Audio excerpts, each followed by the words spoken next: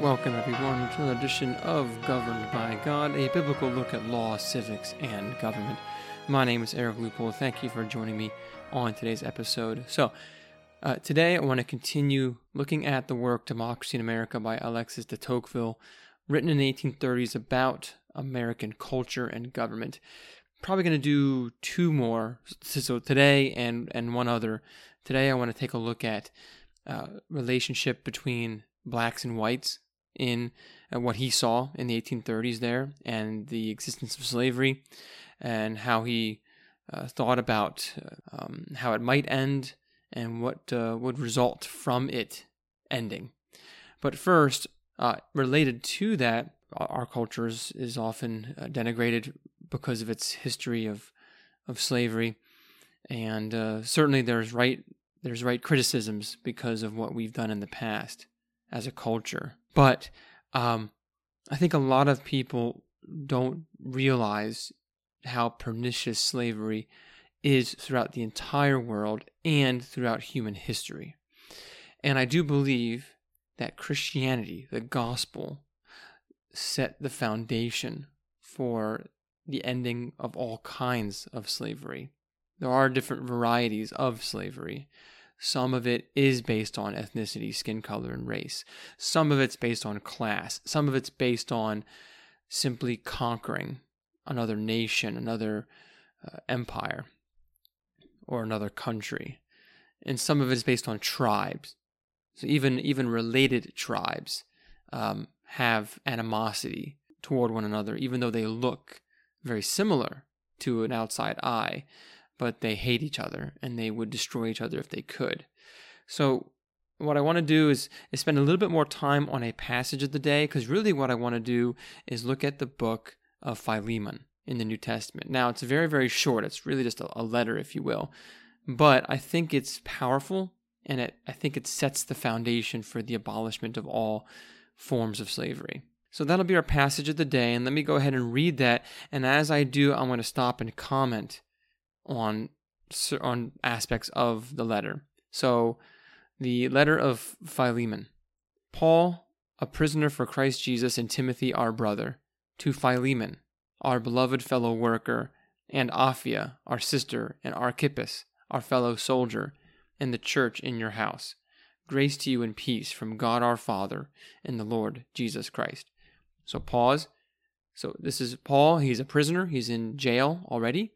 And he's writing this from both himself and Timothy, greeting Philemon. So Philemon knows about Paul, knows about Timothy, knows about Apphia and Archippus.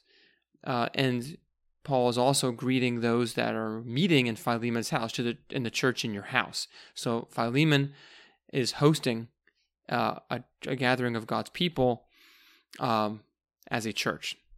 And Paul is very, very aware of this, and of course is very thankful for that.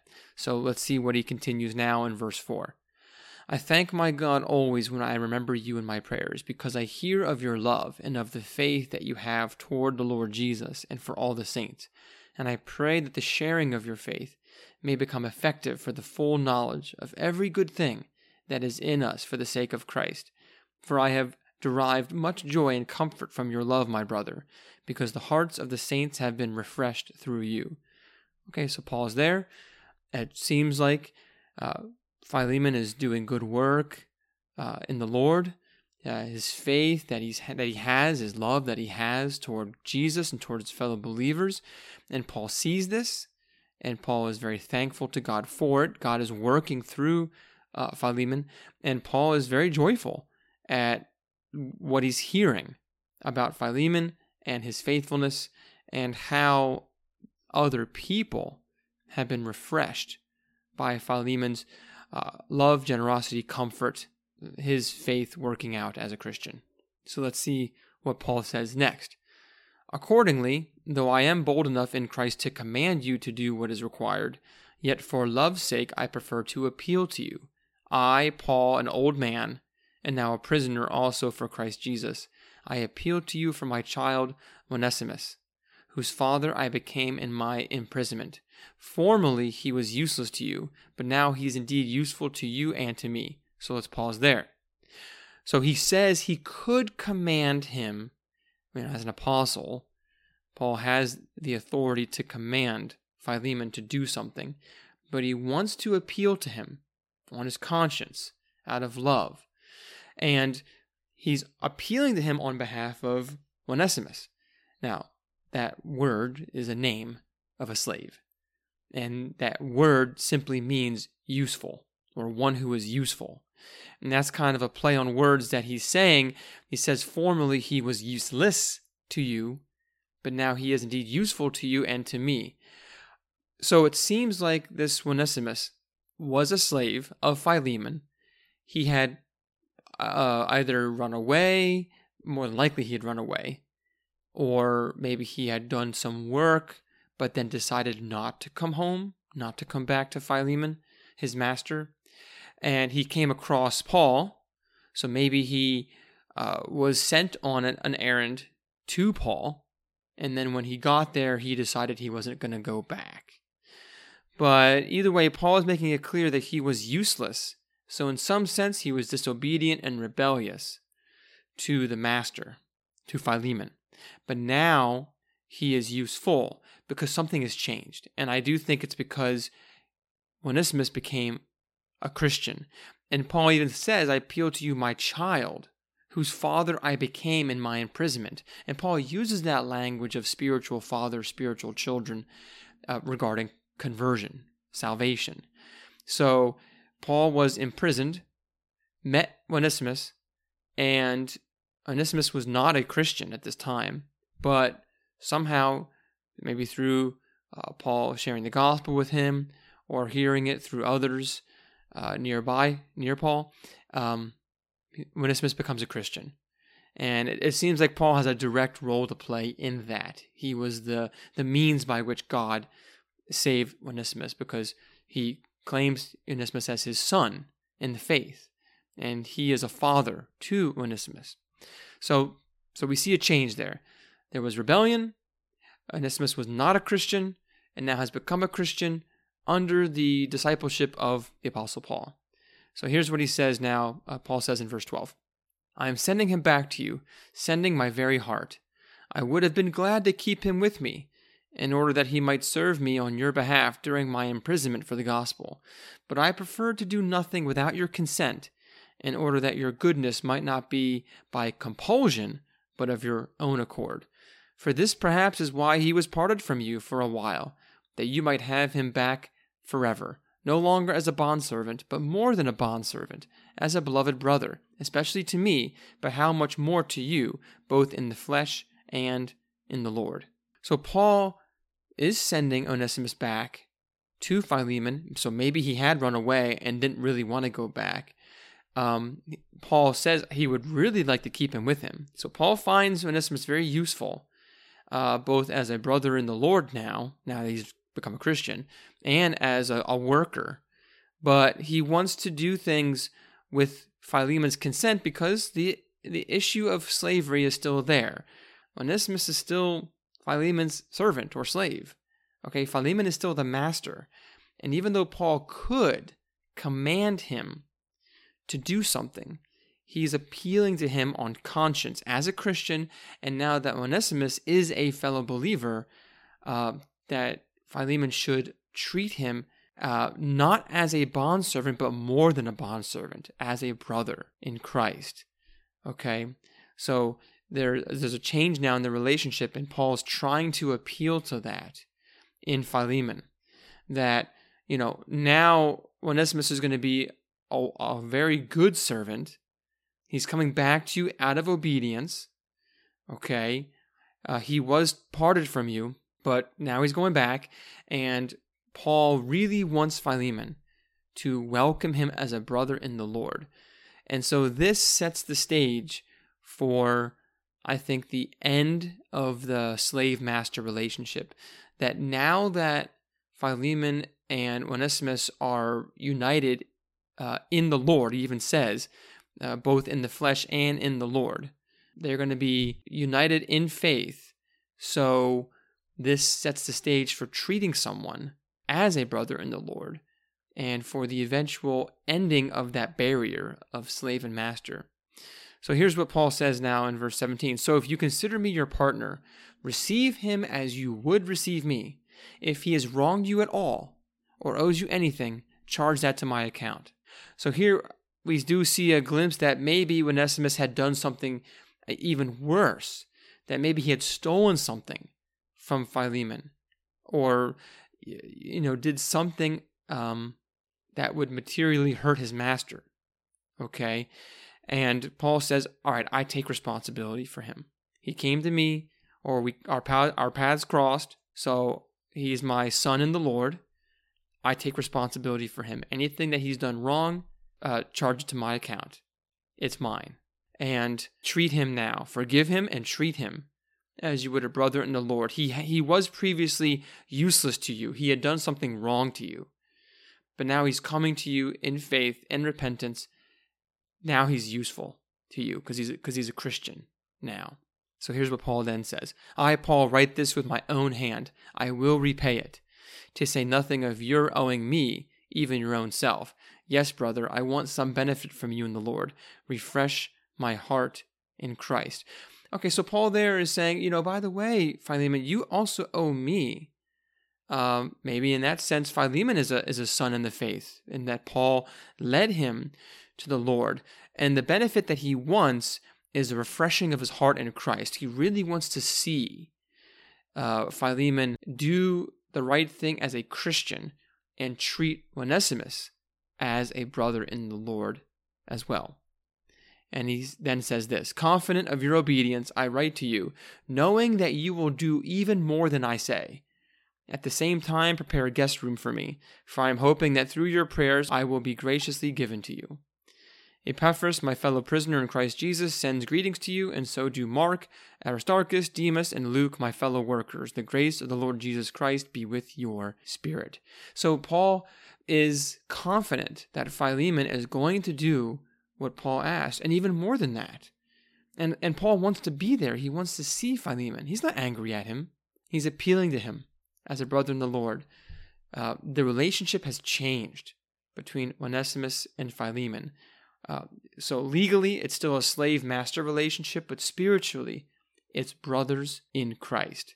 And so I think we see here a perfect balance of what God wants to accomplish and how he goes about accomplishing it.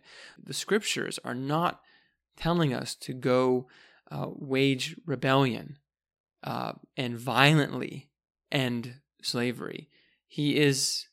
God is using the scriptures through his Spirit, through the Spirit of the Lord, to change people's hearts so that on their own accord, the relationship will change and slavery will end. Okay? And that doesn't necessarily mean that Onesimus is just going to go off on his own, but he might just become a paid servant, no longer a slave, but just a regular paid worker for Philemon, and they can be in business together as a employer-employee relationship, and be treated as brothers in the Lord. So I think that we see the beauty there in that passage. Now, that's our passage of the day, and I spent a little bit more time today looking at that because I want to spend the last half of this podcast looking at the issue of slavery and how Alexis de Tocqueville saw it in the 1830s. All right, so now I'm looking at his chapter. There's a chapter that Tocqueville writes called Three Races of the United States. He does look at the European race, the Native Americans, and the blacks or African Americans. I want to focus on the relationship between the blacks and the whites in the 1830s. Now, he does talk about how formidable the issue of slavery is. It's a formidable evil, okay? And here's what he says. He says, "Men generally need to make great and constant efforts to create lasting evils, but there is one evil that enters into the world furtively or easily. At first, you barely notice it amid the usual abuse of power. It begins with an individual whose name is not preserved by history. It is deposited like an accursed seed at some point in the soil. It then feeds on itself, spreads effortlessly, and grows naturally with the society that received it. This evil is slavery." Okay, so that's Tocqueville right out of the gate here. on the relationship between the blacks and the whites in the United States and this overall concept of slavery. And here's what he says next. Christianity had destroyed servitude. The Christians of the 16th century reestablished it, but they never allowed it in their social system other than as an exception, and they took care to restrict it to a single one of the human races. They therefore gave humanity a wound not as extensive, but infinitely more difficult to heal. Now, what's he saying there? Well, he's saying Christianity had destroyed slavery. It did. But some people who would call themselves Christians in the 16th century brought it back. And they targeted a particular group of people, namely Africans. All right? And that is, for the most part, true. Slavery had been abolished for quite some time, for over 1,000 years. Slavery did not really exist in the Christian world. You don't hear much about it in the medieval period. It does exist in some senses, usually for people to pay their debts, more of indentured servitude, which, by the way, is a biblical concept. It's okay for someone who owes a lot of money to, if they have no other choice, to kind of sell their labor, but they still have rights. They're not property. That person is not like a chair or something like that. The person is simply working off their debt that they owe to somebody else. That is not a problem, biblically speaking, as long as you follow the rules as far as how you treat someone who owes you money and is working it off. But what he's talking about here is a particular nefarious form of slavery that's based on where people come from and what they look like. It's not really about paying off debt or anything like that. That's kind of where Tocqueville begins here. He then goes on to talk about how even after slavery in many states in parts of the world has been abolished, like in England, it's already been abolished, he says the issue of prejudice still has to be destroyed. Okay? And I think this is because bad ideas are creeping into the minds of people. And part of this is due to the Enlightenment, which we call the Enlightenment, but it's not really. It's more of a starting to abandon God's word, and especially with the writings of Charles Darwin and others before him regarding evolution or racism. The seeds of racism are now, which are not at all biblical. They're evil, and they come from outside of Scripture. It's a worldly way of thinking, but Tocqueville now says that those mindsets have to be defeated. He says here, quote, so after abolishing slavery, modern people still have to destroy three prejudices much more elusive and more tenacious than slavery. The prejudice of the master, the prejudice of race, and finally the prejudice of the white. So what he's talking about there, and the race and the white kind of go together. This idea of white supremacy, or this idea of that there are different races, not just one human race, but that some races are more advanced than others, and then the prejudice of the master-slave mentality, like the master is in charge of all things and dictates terms. So these mentalities have to be dealt with. And he does say that Christianity is the foundation for destroying those bad ideas. Okay, but he goes on to then talk about something I found very, very interesting. He does a study of different states in the United States and compares them economically. And one example he gives is between Ohio and Kentucky. All right, so here's what he says. I think it's so important. He says, the colonies were founded, a century had passed, and an extraordinary fact began to strike everyone's attention. The provinces that possessed no slaves grew in population, in wealth, and in well-being more rapidly than those who had them. All right? In the first, however, the inhabitant was forced to cultivate the soil himself, or to hire the services of another man. In the second, he found at his disposal workers whose efforts were not paid. So there was work and expense on one side, leisure and economy on the other, but the advantage remained with the first. So he's pointing out that this different economic system, a system of where people are free, but you have to pay for their labor, you hire them, and people have to work, take responsibility for their own labor, that's a way better system than the one in which one group just sits back and has leisure and the other group is forced to work for no pay.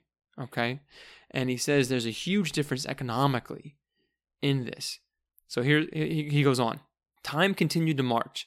Leaving the shores of the Atlantic Ocean, the Anglo-Americans, Europeans, plunged every day further into the uninhabited areas of the West. They conquered new terrains and climates. They had to conquer obstacles of different kinds. Their races mingled. Men of the South went toward the North. Men of the North went toward the South.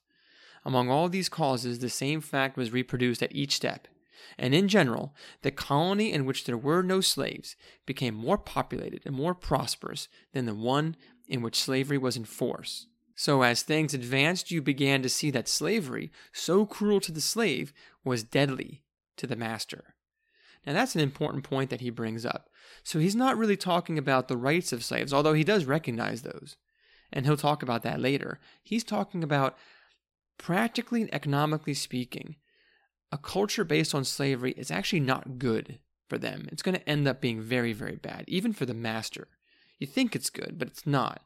And so he gives an example of Kentucky and Ohio, because Ohio is a free state and Kentucky has slaves, but their climate and area resources is very, very similar. He says, the state of Kentucky was founded in 1775.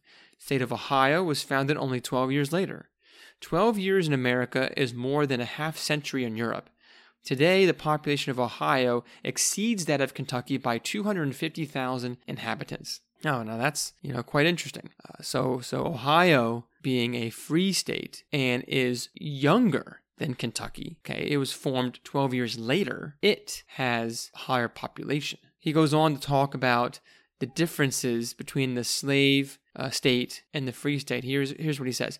The free worker is paid, but he works faster than the slave, and rapidity of execution is one of the great elements of economy. The white sells his help, but you buy it only when it is useful.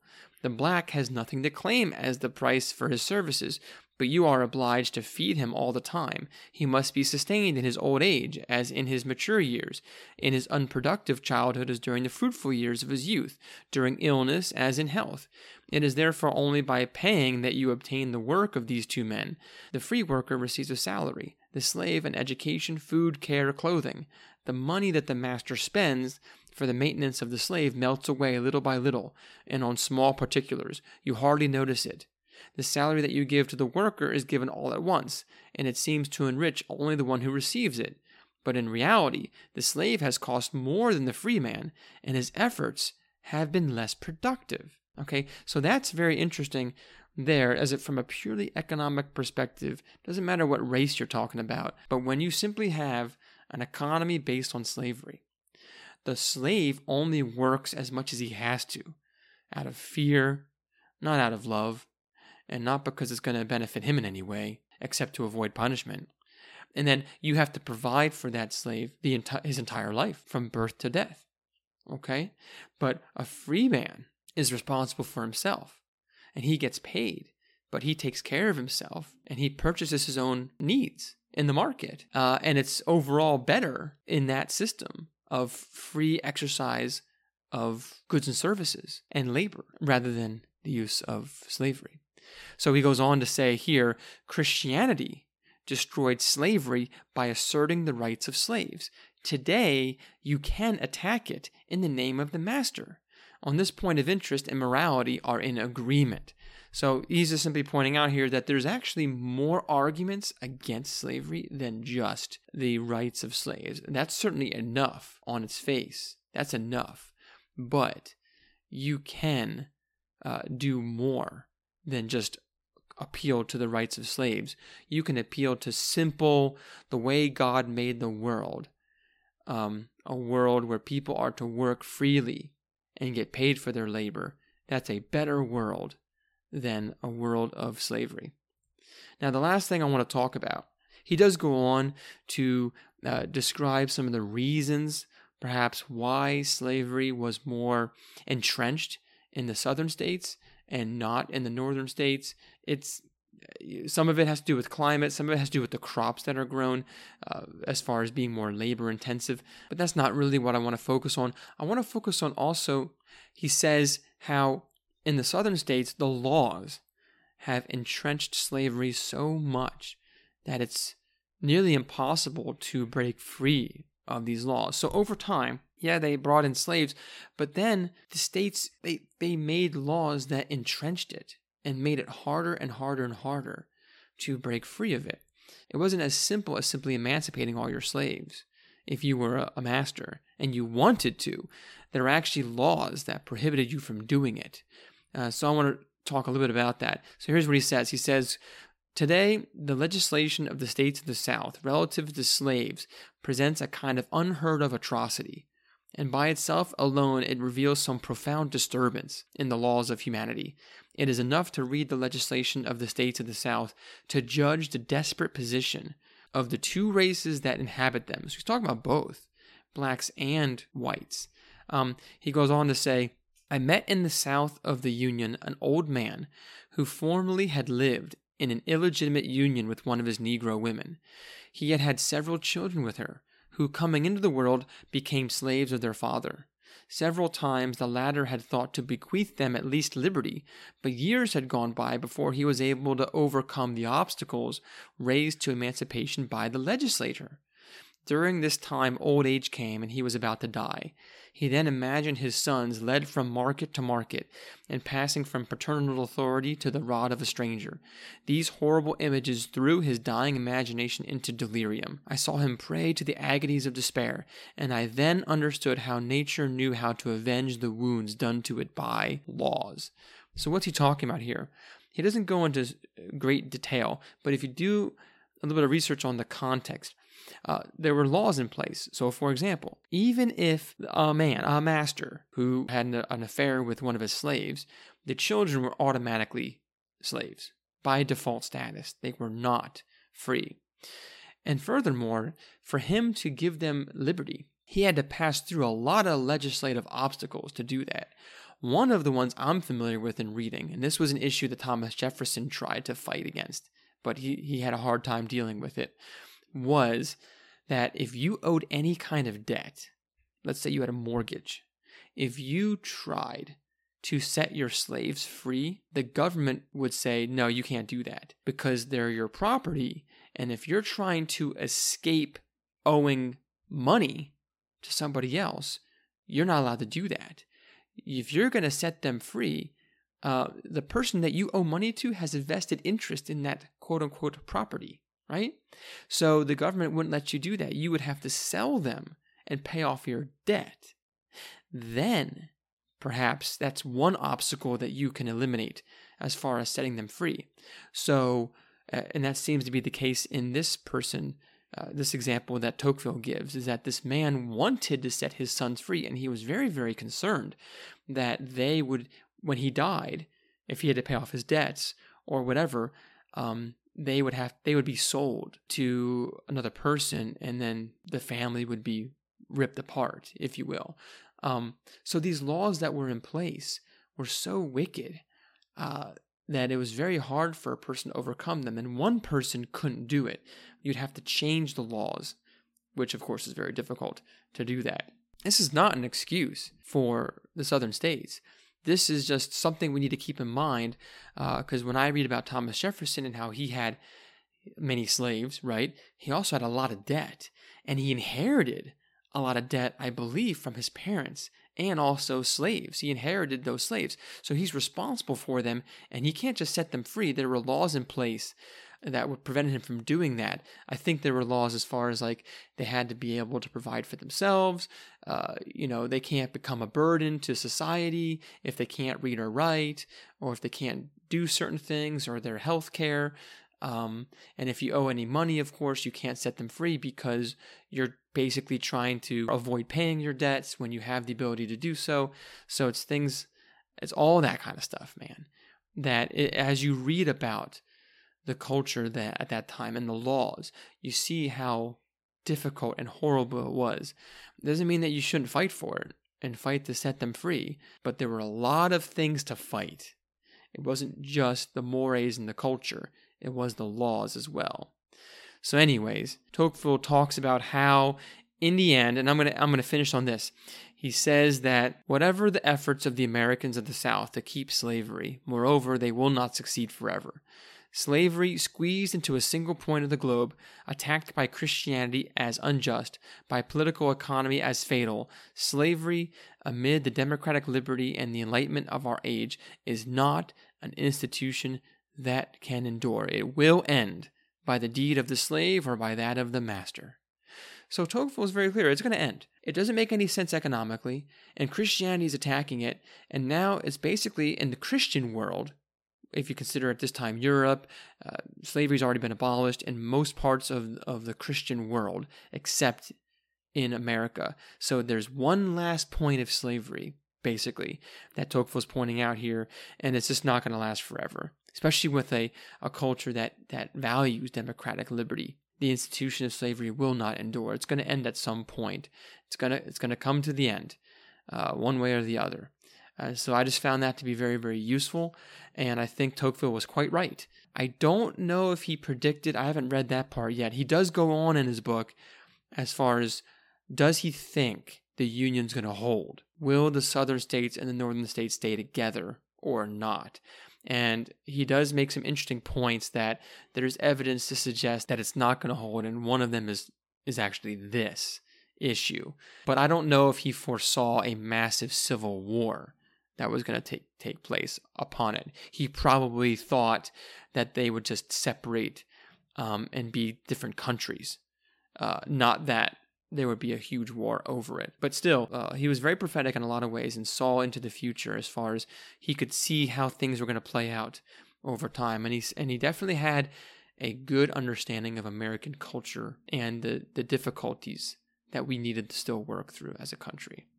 So anyways, I hope that this was useful to you, and if you have any questions, comments, or other topics, maybe about America, American history, or slavery, or what Tocqueville had to say about that, please email me at thegbgpodcast@gmail.com, or go on Facebook, Twitter, Instagram, and message me. Look at Governed by God, or look for Eric Leupold, and you can send me a message there. And again, I thank you for tuning in today, and until next time, take care and God bless.